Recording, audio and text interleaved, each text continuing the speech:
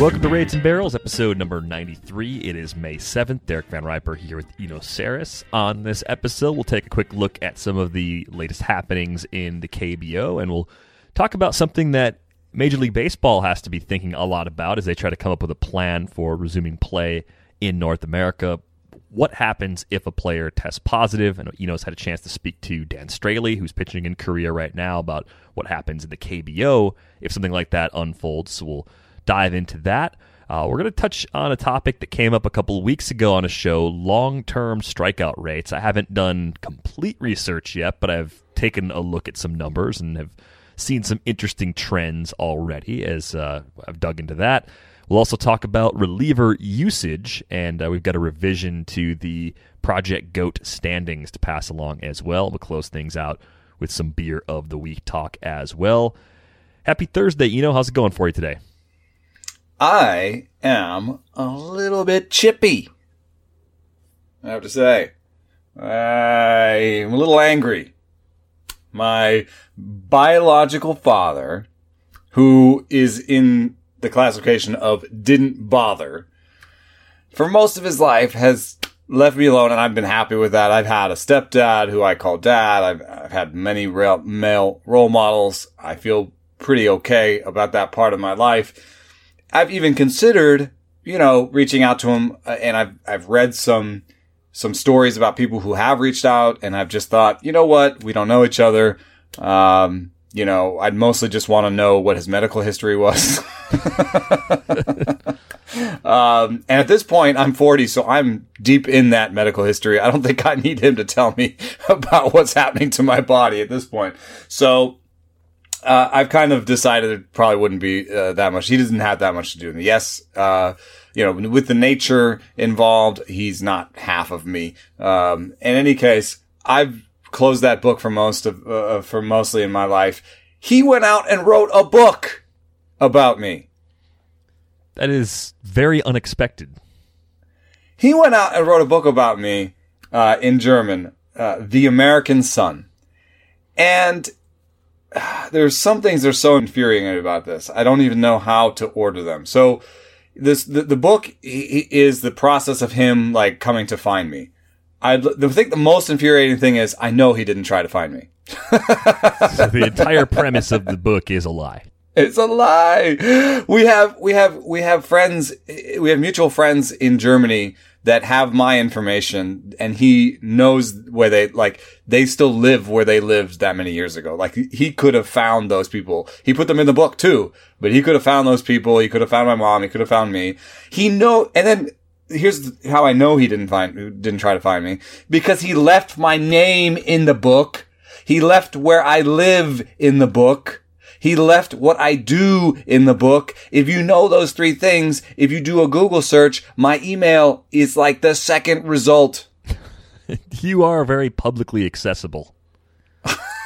So, the only thing that's given me peace is the book was destroyed by Der Spiegel, the magazine that reviewed it. That's how my mom found this and all this stuff. But it was destroyed as basically the casual ramblings that amount to nothing more than I have a son. The cramped casual ramblings of a self-professed preacher that amount to nothing more than I have a son. And there's a great part in it where it says, the first rule of writing is show, don't tell. This author should learn that rule. So, people reach out to me, and it's interesting to sort of encounter other people's issues, family issues, and how this relates to theirs. And interesting is the wrong word. I feel a togetherness with other people that have had issues like this in their family. And I appreciate the reaching out. But the reason that I emoted about this, reason I'm telling it now, and the reason I said anything on Twitter is because I'm angry. I'm angry. Like, it's not because I feel slighted or whatever. Like, I'm angry that he did this, like, lazy thing. And then he left my name in the book. You know what I mean? It's like, if he'd actually called me, I would have taken the call and tried to be gracious because, you know, we all make mistakes and, you know, maybe he's a good guy. I don't know. And, you know, we could have at least had a phone conversation. I don't think I would have necessarily invited him back into my life completely, but, you know, I would have talked to him.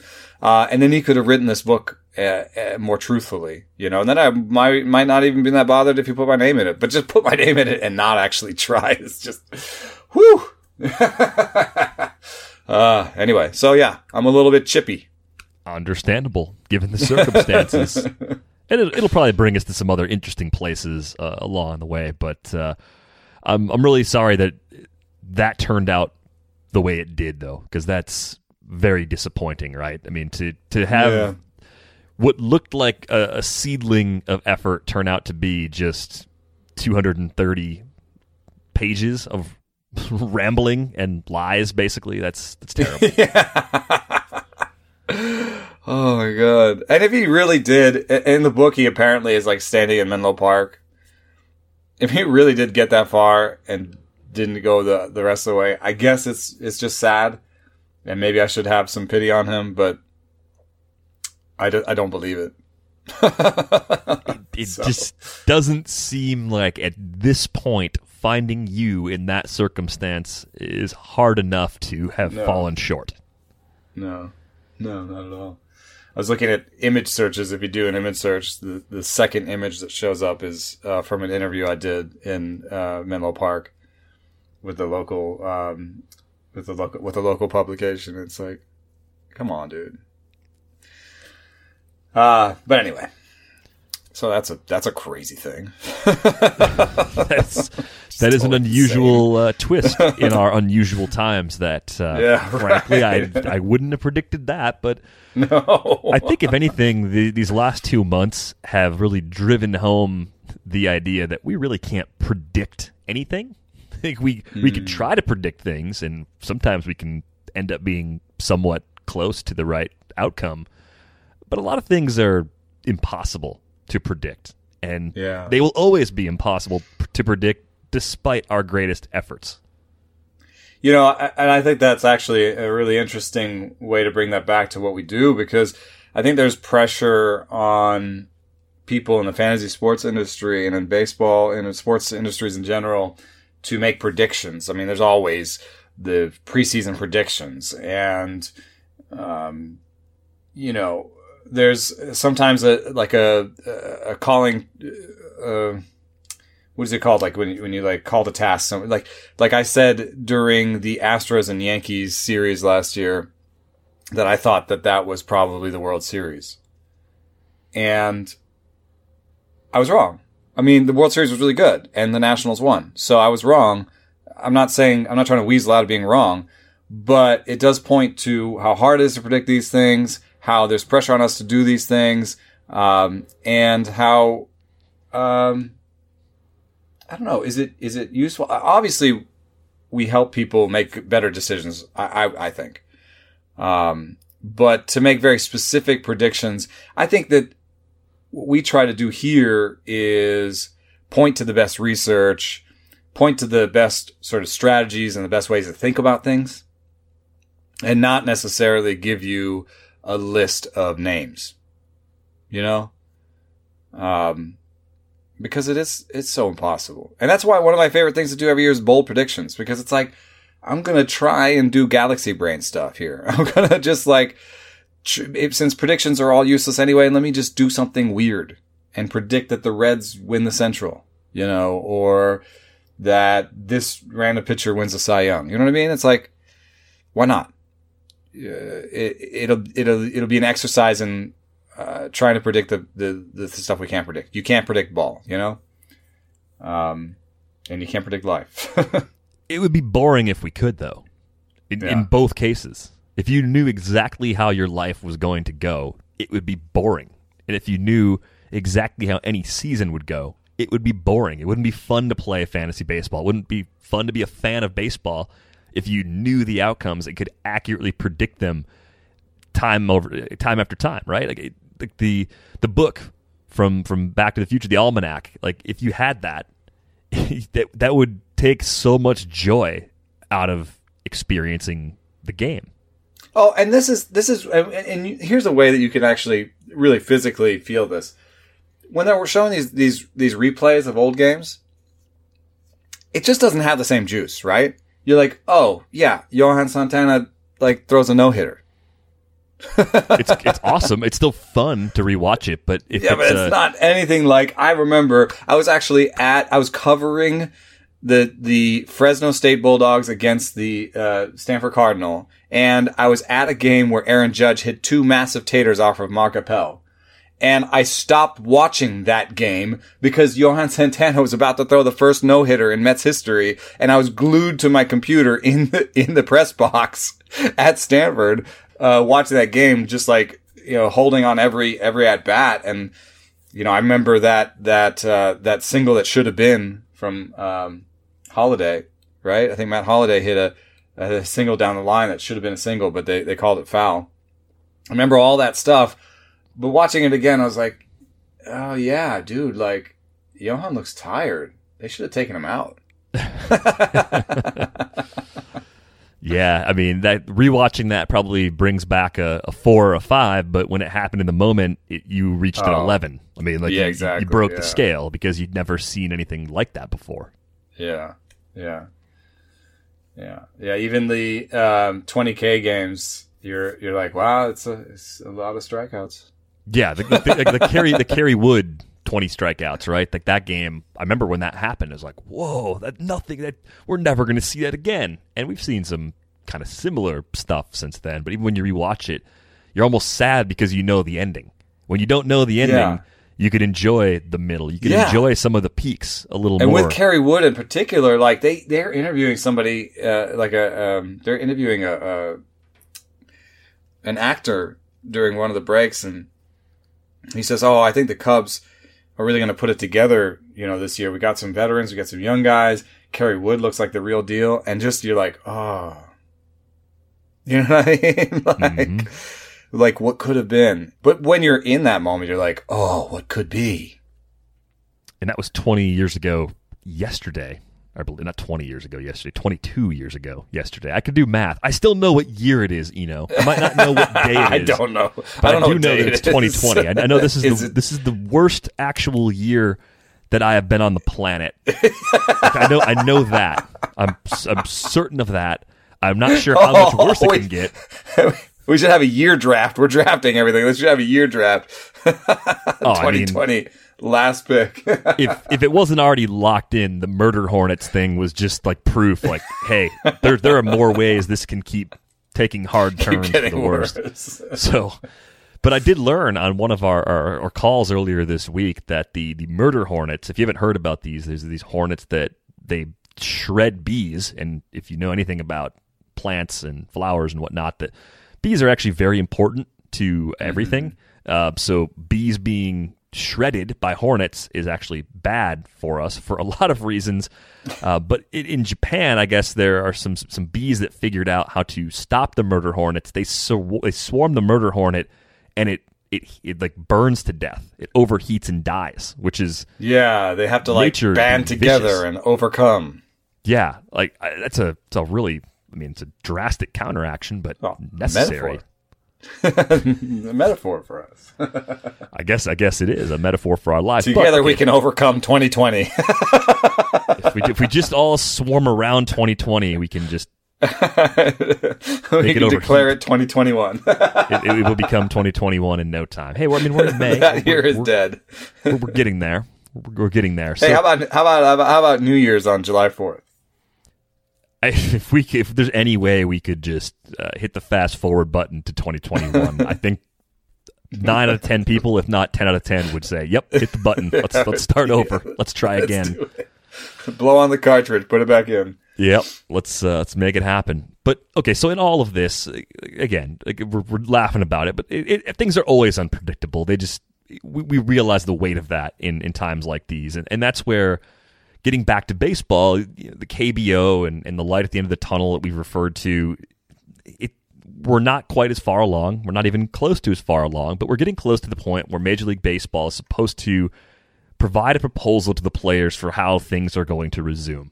And I think the lingering question, or at least the secondary question, but primary concern has been health and safety of everybody involved all along. And what happens if a player or someone on the field, a manager would probably be included in this group too. What happens if one of those people tests positive? And in the KBO, they do have a plan for this, and you've spoken to Dan Straley, who's pitching in Korea this season.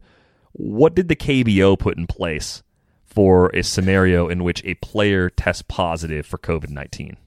Yeah, I can't speak with full authority on this because Dan Straley himself said that he was kind of putting his head in the sand and just trying to put one foot in front of the other and not worry about that. And he said literally because, worrying about stuff reduces your immune system. So I'd rather be healthy and happy. But he did talk about what he's heard, and he kind of put that together with some speculation and was kind of talking about what was possible. And I think that it's I've talked about how we're all gonna sort of figure this out together.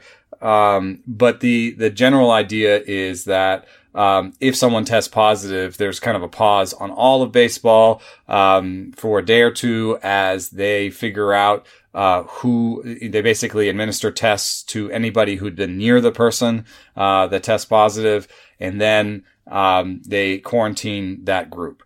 So the question then is, and Straley pointed out, like, if it was an outfielder, like, I may not have come anywhere near him. So, or after an F7, the outfielder threw the ball back to the pitcher. Right. And the pitcher like rubbed his face, not thinking about it. On it. Yeah. And I mean, like, again, I'm not trying to be an alarmist. I'm just even in that circumstance, there's at least a very low risk situation in play there. Yeah, but so like you can do the testing. Then basically, I think that basically the whole team would get tested. You'd find out how many. There'd have to be. I think the biggest part of the plan is actually how many constitutes. There's going to be a threshold, and the threshold, like, let's say 5 people test positive on a team. Is that DL worthy, or does all of baseball stop for 2 weeks until those people are healthy again?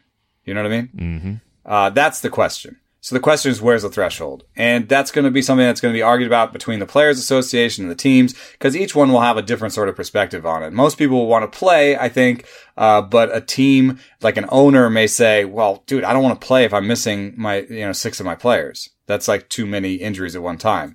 That'll cost us in wins, So there's going to be some argument on what that number is, but there's going to be some number that's like, okay, if it's 2 people, we're going to DL them and play on. If it's 6 people, whatever. So, we'll have to stop all of baseball for 2 weeks. So that's, I think, the feeling out process that is still left to be. But I think some people are acting like, no one in baseball has thought about this, or that's impossible to do. And I don't think those two things are true. I think it's possible to figure out something that makes everyone, nobody's going to be totally happy. It's 2020. Nobody's going to be totally happy. Also true. But if we can all accept a certain amount of sadness, maybe that can work. The other thing is, how do we procure enough testing for baseball? This is a sort of regional thing, but I know that anybody here in Santa Clara who wants a test can get one. And I think the testing has been really ramped up. And I've mentioned before that, like, Serie A in Italy is attempting to overcome this by basically buying 5 tests for the general public for every test they want for themselves. And baseball has the resources to do something like that. It doesn't have to be 5. I think even 2 or 3 means that they're a net positive, basically, in terms of testing for everybody. And if they buy enough tests to test all the people that work in baseball, and then also buy enough tests to basically 2 or 3 tests for people that are just in the surrounding communities, then they're being, I think, a net positive in that regard, even if they're taking tests out of the out of the stream of available tests. So I've seen a lot of sort of like focusing on those 2 aspects, and as if they were hurdles we couldn't overcome. And I don't agree. I think those hurdles are overcomable. Yeah, I get the sense that there have been a lot of conversations about what happens in this scenario and what happens in that scenario, because we've said this before, there's so much at stake financially that a full shutdown again after restarting is something that Major League Baseball will try to take as many precautions as possible to avoid. And even the scenario you described, where if a handful of players on one team tested positive, I guess I'm still cynical enough, even though I think there is a legitimate component where teams in the league want everyone to be safe, that they would still play missing key players, because having the games on TV and the importance of that revenue is so great that they would just try to forge ahead with whatever players they can pull together to keep the schedule moving. Yeah, that's another last thing I wanted to sort of talk about. Was I've seen a lot of people say that like the only reason to start baseball is escapism or some sort of national psyche thing, and I don't think that's true. Like when I think of restarting baseball, I think of the wonderful lady that I say hi to every day who checks me in at Oracle Park, when I go through security there, or the dudes out front at the A's game, or different vendors that I've come into contact with, or Mikey Thalboom, who's like the clubhouse attendant for Oakland. Like, these are not rich people. These are people who are not getting paid, and they're hurting.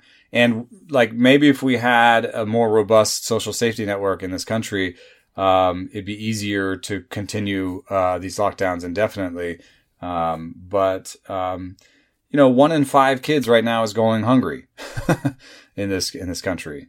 And schools are a part of that. So, it's given what we have, there are difficult choices to be made. And I will not hector or admonish anybody on either side of this. And I hope to, sort of find my way through the middle on the data that's out there and on the best choices we can make. And, so I doubt that I just wanted to push back a little bit. This is not just about the psyche. This is about the economy as well. This is about people who are suffering. Yeah, there's definitely a major financial component to this, and both are true. There's a nice escapism outlet for not just people like you and I who depend upon the league's existing and running in order to remain employed, but for people who need something to do in the evening, something to help pass the time. You can't keep rewatching Tiger King. Yeah, right. And a collective thing. The thing about Tiger King, that's interesting. We can all make jokes about it, but there's no impetus in today's modern world for us to all watch at the same time. No, no, there's not. We just don't have schedules for that. We can all stream it. We can all get it here. We can do that. Sports is the only thing where, we have our collective eyes turned to one thing at the same time. And that sort of feeling, I don't know. I'd hate to denigrate it too much, because it's like, that's when you go on Twitter and you're like, oh crap. And there's like someone shares a GIF of the home run or screw that guy. You know what I mean? Like, it's a real release, and we're all kind of feeling pent up. And I think the KBO starting up has helped that a little bit, but I think but it's in the middle of the night. The timing makes it very difficult for all of us to have that shared experience. If it was a coverage assignment for me, it'd be very different. It's not. It's just an extra thing to try and get to when I can. Yeah, I end up watching replays basically and recorded ones, which is more like watching Tiger King. Yeah, unfortunately, it is a little bit more like watching Tiger King, but we're glad to have it back nonetheless. I think Preston Tucker got on the board with a big night, had a home run this week. Aaron Altherr hit one. It is fun to see those box scores and to see highlights and to see a few bat flips sprinkled in to the mix as well.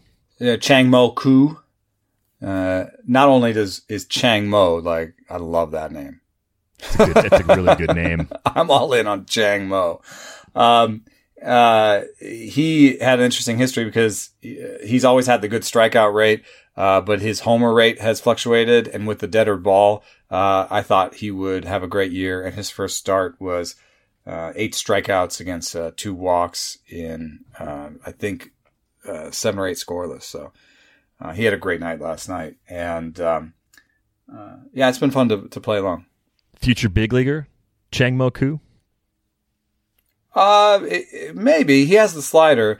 And right now, the emphasis on the slider in the big leagues is such that, having good slider, having decent velocity, that puts you ahead of a lot of people. So I think maybe. I was talking to a journalist who covers, I think it was the Bears, and he did tell me that the average velocity over there is 88 or 89. So the thing that you're looking for if you're watching is you want to see those 155s. You want to see those 154s and 155s. That means the person's throwing 93, 94. And that's kind of a kind of median barrier for entry for getting to the big leagues these days. Yeah, that has become the threshold in recent years. So keep an eye out for that. And even still, replays are better than nothing. I'm happy we have that. And for people who've been getting up in the middle of the night, I'm stoked for you that you're able to do that. I don't have it's not drive. The rest of my day doesn't work in a way where I can push myself to do it, which maybe it's a discipline problem, but nevertheless, it's a small problem. You lack the discipline to stay up till 4 a.m. Yeah. It's a weird way to say it, right? Or, yeah, teenage you is shaking his finger at you. He's always disappointed in me, but that punk should get off my lawn. Like he's a jerk anyway. Get a haircut. Yeah. If you're bored in the house, why not spend some time on yourself? Our sponsor today, Manscaped, is here to make sure you're well groomed above and below the belt. Manscaped promotes clean hygiene when it comes to shaving with their personal trimmer. Manscaped is the only men's brand dedicated to below-the-waist grooming. Their waterproof, cordless body trimmer makes it safe and easy. Subscribe to the Perfect Package and get a new replacement blade refill for your trimmer delivered to your door every 3 months, making sure your trimmer always stays fresh and clean. Get 20% off and free shipping with the code TheAthletic at manscaped.com. That's 20% off with free shipping at manscaped.com and use the code TheAthletic. And for a limited time, subscribers get not 1, but 2 free gifts, a travel bag, which is a $39 value, and the patented high-performance Manscaped Boxer Brief. So go to manscaped.com today and use the code TheAthletic. All right, mailbag questions have been great lately, and they continue to provide different paths for us to talk about players and topics. This one from this week that we want to feature came from George. He writes, Bill James wrote an excellent essay on the optimal use of relief pitchers in his historical baseball abstract. Haven't read it in a while, but I do remember that the creation of the save stat dramatically changed how relief pitchers were used. If you go back to before saves were a thing, a few pitchers had 20-win, 20-save seasons. Think about how a pitcher would be used to make that result possible. It seems like the Rays have fully implemented the approach he talked about. What are the implications to fantasy baseball if other teams adopt this approach? Yeah, there's a couple resources I just wanted to point to. Alex Fast at Pitcher List has done a couple pieces in a row called We're Drafting Saves the Wrong Way.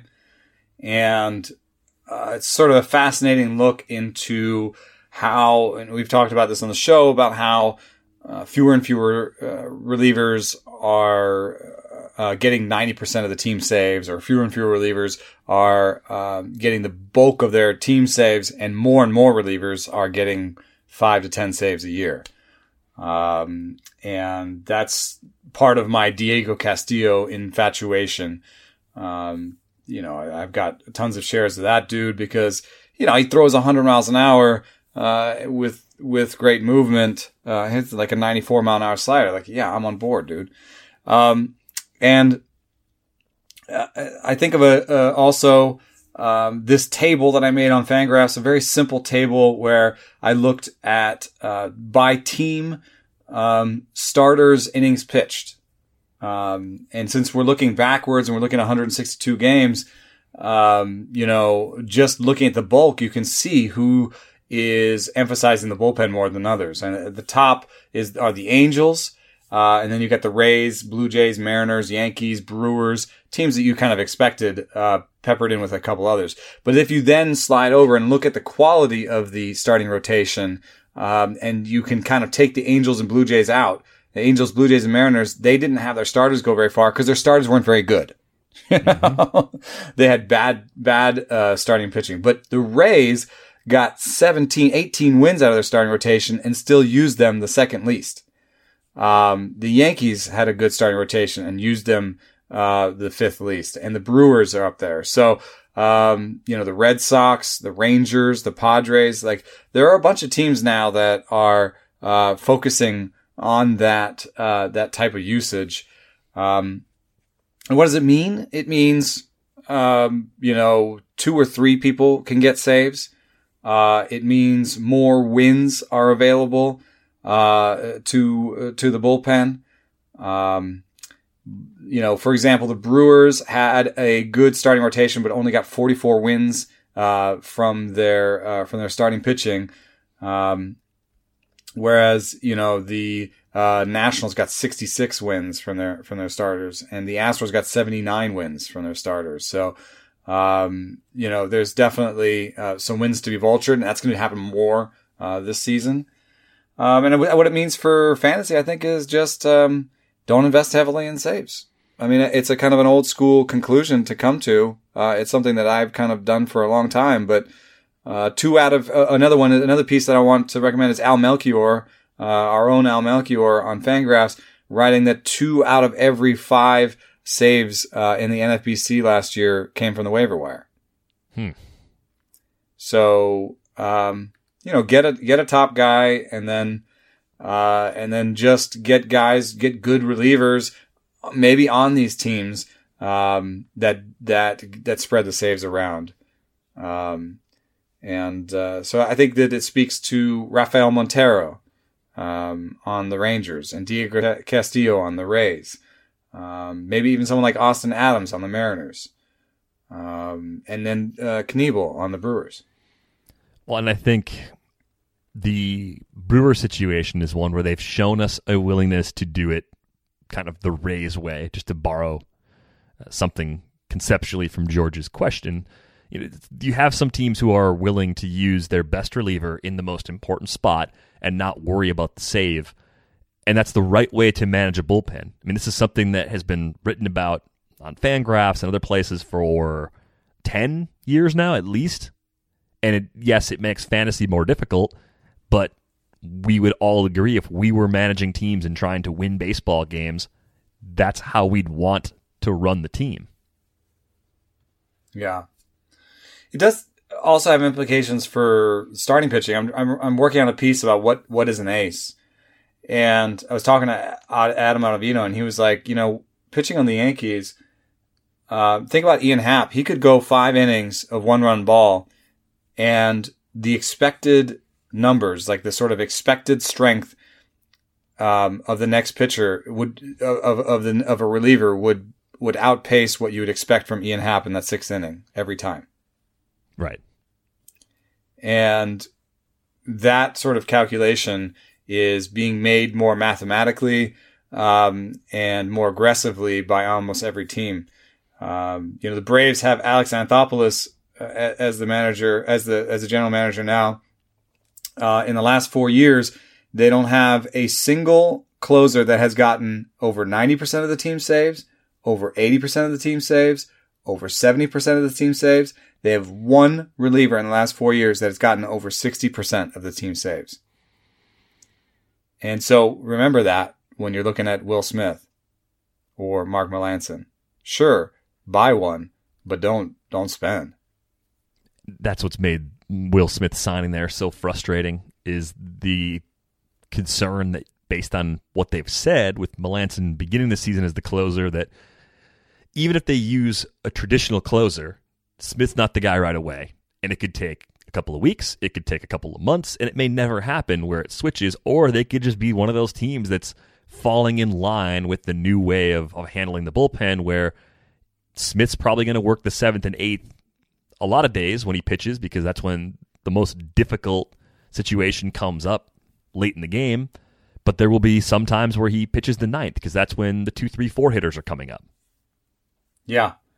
And Shane Green has some pretty silly splits. Let me see if I can find this easily. But, if he's just facing a righty, let's see what his numbers were last year. Last year he had a 210 WOBA against righties and a 324 against lefties. How does that translate into other kinds of stats? Let's see here. Against righties, he gave up 0.9 homers per nine. Against lefties, 1.5 homers per nine. He had a 3.52 ERA FIP against righties, a 4.21 against lefties. So he's really good against righties. So he could get a save where they've already used somebody earlier, and there's a bunch of righties coming up in the 9th inning, and Melanson is hurt, or they want Shane Green's velocity, and then I think of Luke Jackson. Luke Jackson's a really good pitcher, and I think in Atlanta some fans were upset about some of the dinks and dunks that led to some blown saves. But if he's pitching in the middle innings, he's going to have a fair amount of wins. Yeah. I think him and Chris Martin and Darren O'Day are going to have, like 5, 6, 7 wins, I think. So I think the thing that's a little bit different, though, about this era with the Rays using the opener, the 20-win, 20-save seasons, those probably don't happen, because if you're an opener, you're not going to get a win. You're not eligible. You're not going to get it. But what I think you are going to see is teams that do that are going to have saves split up like the Rays do. The way using an opener, I think, makes it the biggest fantasy impact is it turns Ryan Yarbrough into like a top 30 fantasy pitcher. That's not a thing that happens if you use Ryan Yarbrough like a traditional starter. If he begins the game and you try to force him through the lineup a third time, and he gets that massive third time through the order penalty, the ratios fall apart. He's in a position where he's not winning as many games, whereas if you give him 4 innings as a follower, put the opener in front of him, he can get those wins. He can give you elite ratios, and his stuff will play up to the point where he's also going to give you an above average, or at least an average strikeout rate. So because the usage is optimal, you get unexpected better results from otherwise difficult to roster players, or guys that you would use a lot less if they were handled in a more traditional sort of way. Yeah.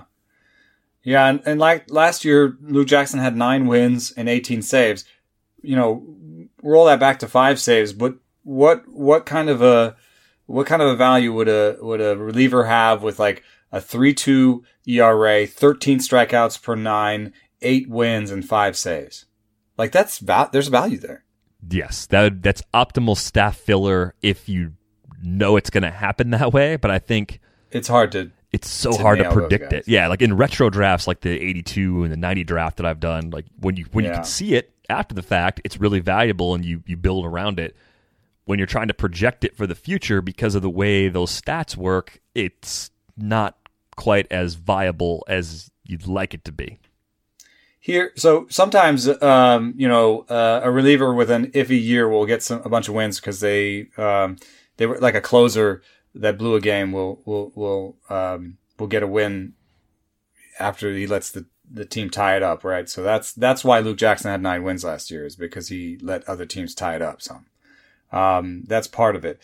But the other part of it is, if you want to try and predict these things, is that the wins come from good teams with good bullpens. Here, I just have the list of reliever wins last year. John Gant led them on the Cardinals with 11 wins.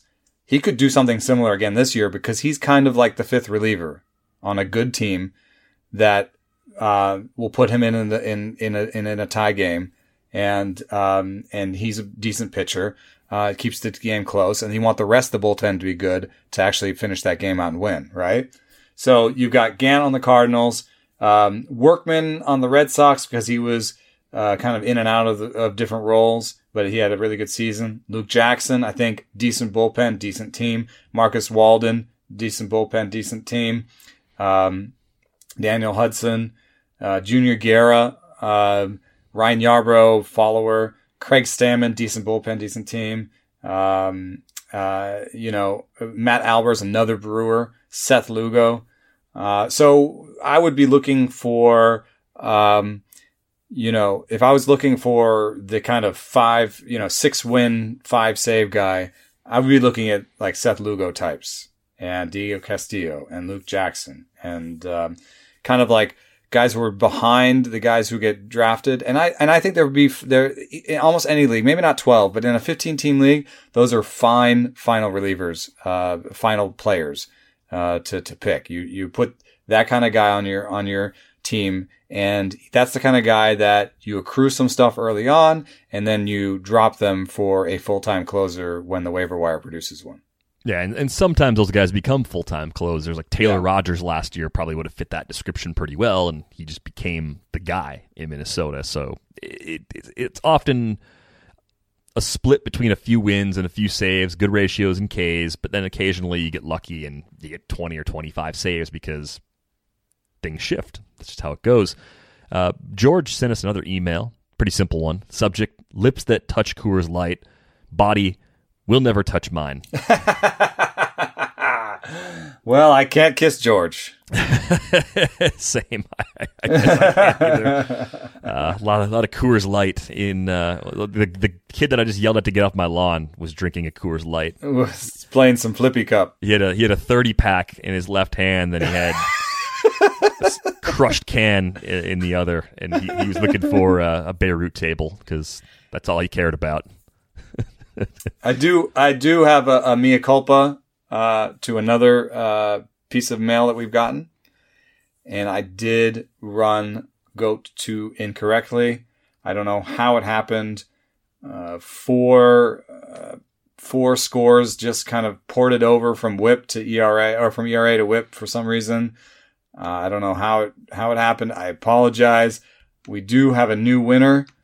Sean T is second. Sean T and Kevin H are second with Monroe's Reformed Doctrine.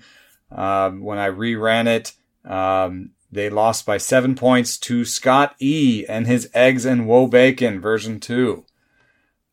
So I just wanted to apologize and highlight Scott E's excellent work.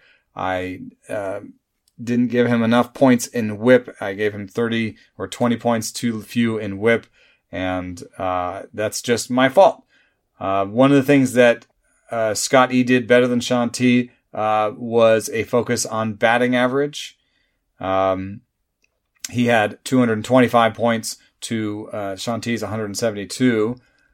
Let's see here. I've got his open here. So he had Joe Mauer as a catcher, helping him with batting average. Albert Pujols with a 359. Miguel Cabrera at CI with 348. He also had Robin Yount, but he used Brett Boone from the Mariners. That was a big season. Oh, you remember that season? 331 and 37 homers. Brett Boone. He also used Jose Canseco, Larry Walker, Barry Bonds. Albert Bell from the White Sox in 96. Hit 328 with 48 homers and 11 stolen bases and 148 RBI. And he also used that Sammy Sosa 1998 season, which has been common across some of the top ones. He also did the Eichhorn Gambit. And a lot of the winning teams used Blake Snell in 2018. Yeah, you know what? The White Sox were pretty underutilized. I don't even know if underutilized is the appropriate word. I think they were the least used team. Yeah, they were frequently Padres ignored. or White Sox, one of the two. I just had a flashback to, I had an Albert Bell White Sox jersey in 8th grade. I think it was after I lived in Illinois for 1 year, and I really wish I still had that jersey. It might be the reason why I was carrying cases of Coors Light around, shotgunning beers as I got older. But that was fun. Is it fair to call him irascible? It was kind of. I remember him being kind of like argumentative a little bit, and I just remember the corked bat thing and trucking Fernando Vina. Yeah, that was when he was with Cleveland. And there's a funny backstory on that I never knew, but I think Davey Nelson, who for years was on the Brewers broadcast, he passed away a year or two ago now. But he was a coach at the time, and earlier in the game, Davey, who by every account is one of the nicest people in baseball, he actually got on Albert for not running out a ground ball, like prior to this. And then in his next at bat, that happened. So that was kind of an odd twist. Like, wow, like I never would have expected Davey Nelson to have a tie to that story with Albert Bell basically just running over Fernando Vina, which a lot of people probably remember that play. It was pretty well highlighted at the time. I can picture Albert Bell's swing in my head too. A way better player than he gets credit for because of a lot of the things that we're talking about right now that kind of overshadowed some of the production. If you're dealing with a condition like erectile dysfunction, you want treatment ASAP. That's why our friends at Roman have spent years building a digital platform that can connect you with a doctor licensed in your state, all from the comfort of home. Roman makes it convenient to get the treatment you need on your schedule. Just grab your phone or computer, complete a free online visit, and you'll hear back from a U.S. licensed physician within 24 hours. And if the doctor decides that treatment is right for you, Roman's Pharmacy can ship your medication to you with free 2-day shipping. You also get free unlimited follow-ups with your doctor anytime you have questions or want to adjust your treatment plan. So with Roman, there are no commitments, and you can cancel anytime. So if you're struggling with ED, go to getroman.com/rates for a free online visit and free 2-day shipping. That's getroman.com/rates for a free online visit and free 2-day shipping.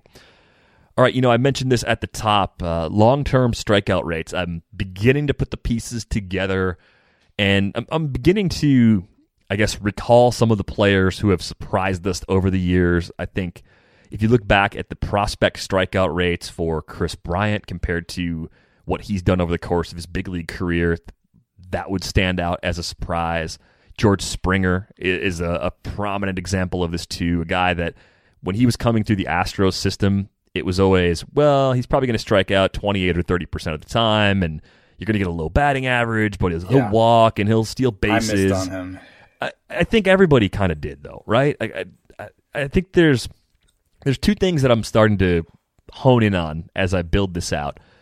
I want to find the outliers like that and figure out how they broke the mold, how they got away from the trends. And I also want to find specific results and say, okay, usually what we can expect is if you struck out 22% of the time at AAA, you're going to strike out 27% of the time in the big leagues, whatever that number actually is, right? Like I want to know that, but I also want to drill into the outliers and figure out, are there certain types of hitters who are more likely to improve over time in the big leagues, or more likely to even stagnate in the big leagues? Because you're going to see every possible combination. But guys like Bryant and Springer have really kind of jumped off the page as some of our bigger outliers over the years in this regard. And let me see. Bryant had big strikeout rates in the minors? Bigger in the minors than what he's been doing now in the big leagues. Yeah. Initially in the big leagues, he was kind of following that same pattern. But both him and Springer struck out 30% of the time the first year. Right. Came in high and then brought it down and have been even better than they were in the minors, which, again, isn't something I would have necessarily expected at the time when they were in the minors. Yeah, it is weird. Have you found any sort of patterns? I'm just in the initial phases of it. So mostly just bringing it up to remind people that it's something that I care about, that I'm digging into. And if anyone out there is listening and has done some research like this already, please direct my attention to it, just because I would like to read it and look at the methods and see if there's anything I can do to possibly improve upon them and advance things if it's already been started somewhere else. But yeah, even like Yuli Gurriel, he wasn't in the minors very long. I'm looking at what he had. 18% high A, 25% double A, 21% triple A. Are those rehab assignments, though, for him? I don't think he was really in the minors at all. 10.6% in the big leagues. It's a massive drop. Yeah, and what I can think of, I immediately thought of this piece by Chris St. John on Beyond the Box Score called Success Rates for Prospects Based on Walk and Strikeout Rates. But you're not quite asking the same question because for all intents and purposes, all the guys we mentioned are successes, right? But there's a difference in fantasy. Like, we almost want the fantasy success rate, which is a higher threshold. So, like, there's a difference between what if George Springer had continued to strike out 30% of the time and had been a guy who kind of oscillated between 230 and 250 every year and was just not quite the guy he is now, right? And, that those two things are different, for fantasy. And it's really important to kind of figure out, like, will Keston Hiura's strikeout rate go down this year because he's more like George Springer, or will it continue to stay high? So the one thing that I would say that is interesting about this research is that he put people in bins. And so, he looked at, how productive were people that had a low walk rate? How productive were people that had a low strikeout rate? How and that sort of deal. He put them into like low walk rate, low strikeout rate. How many people of those were productive and how many were bust? Low walk rate, low strikeout rate, 67% were busts. High walk rate, high strikeout rate, 70% were busts. Which is, I think, surprising. There's plenty of people where you'd say, "Oh, look, he has plate discipline. That's good." But some of the truisms are true. Low walk rate, high strikeout rate, 86% bust. Right. That makes sense. That'd be a very high bust rate category. That's your I'm trying to think of, is it Josh Vitters? Who was the Cubs prospect that hit the ball real hard and ran real well, but just had a low strikeout rate and a high strikeout rate and a low walk rate? It wasn't Vitters. It's around the same time. Vitters is strange, though, because he does fit the pattern of guy that didn't strike out at all, really, in the minors, relative to then getting to the big leagues, striking out a ton, and he didn't get many chances in the big leagues either. Like, there was a lot of, hey, what could he have done if he actually got the chance? And I look back at some glove first players over the years. Brandon Crawford, probably a good example of this.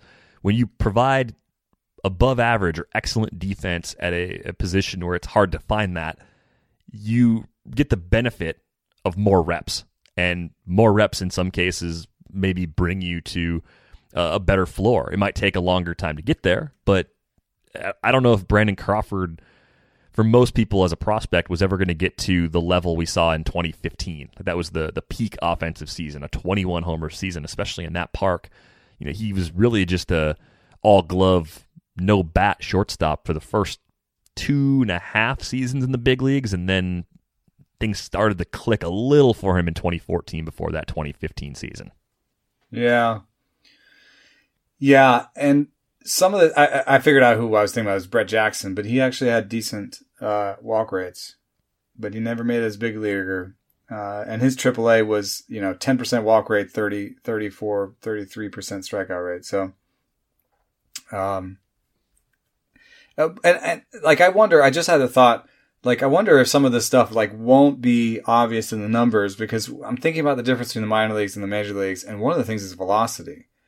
And I just wonder if some of these guys, do well against velocity, but do have some trouble against slop. And in AAA, you might see a fair amount of starters like Jason Vargas types that are kind of trying to hold on and come back, that don't throw great velocity, but throw a lot of slop. So you may have a high strikeout rate there. Then you come to the big leagues, and your first year, you just have a high strikeout rate because you're just adjusting to the big league. And then in your second league, you're like, you know what? I can hit the high velocity, and you zone in on the fastball and you hit the snot out of the ball.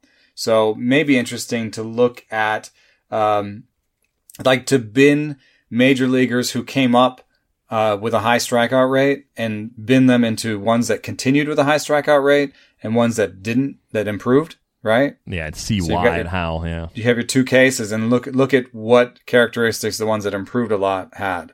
So it's a little bit like this Chris St. John piece, but more emphasis on who improved in the big leagues beyond. And then you might be able to look at, say, oh, look, the guys who improved their strikeout rate in the big leagues, all could hit velocity really well. Yeah, they came into the league, crushed fastballs, struggled with breaking stuff, learned how to lay off bad breaking pitches. There you go.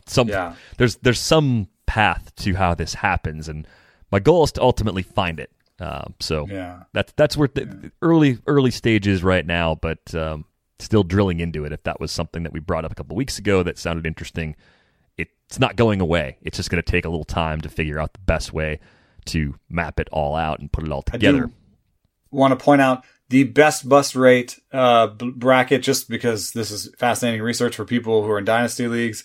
The best bust rate bracket, the best production came from high BB average K and high BB low K. I mean, duh-ish, but high BB low K being the best is kind of duh-ish. 49% bust rate, 38% productivity, both high numbers. However, high BB average K had the highest productivity percentage, 39% productive, and the lowest bust percentage. So the actual best bin was high BB average K. Which is a bit of a twist. You're looking for like 10, 12% walk rates and 20% strikeout rates. 18% strikeout rates. Like those are the players that I would say probably show the ability to have a good hit tool and add some ability to discern pitches. Right.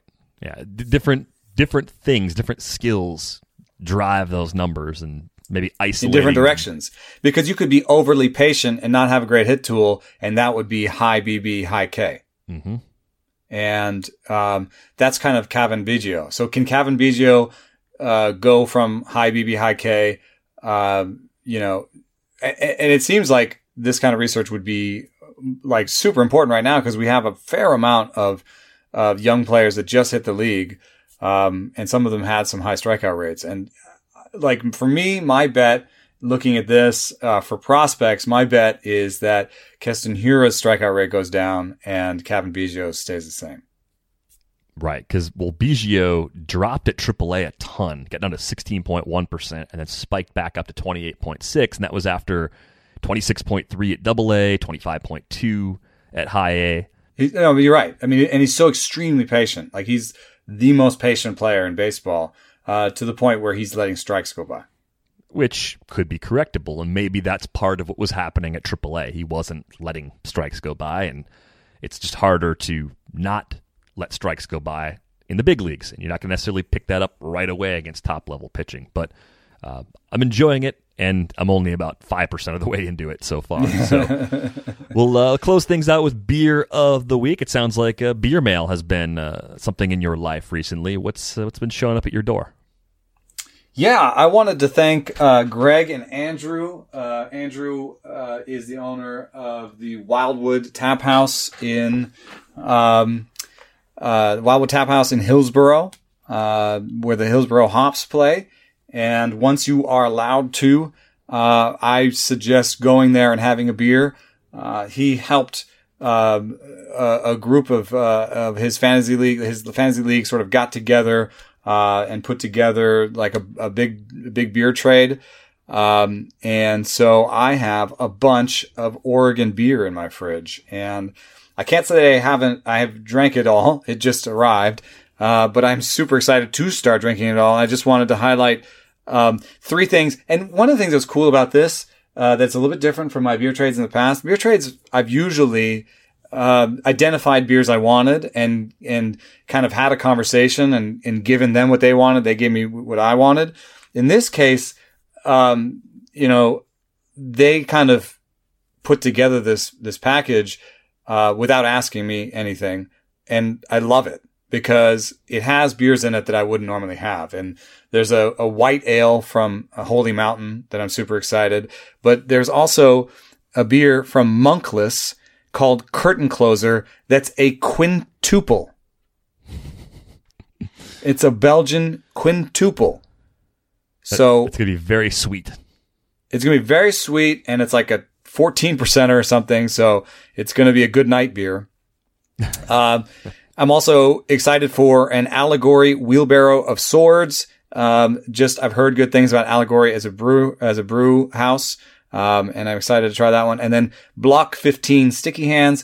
Block 15 has been long a favorite of listener Danny K.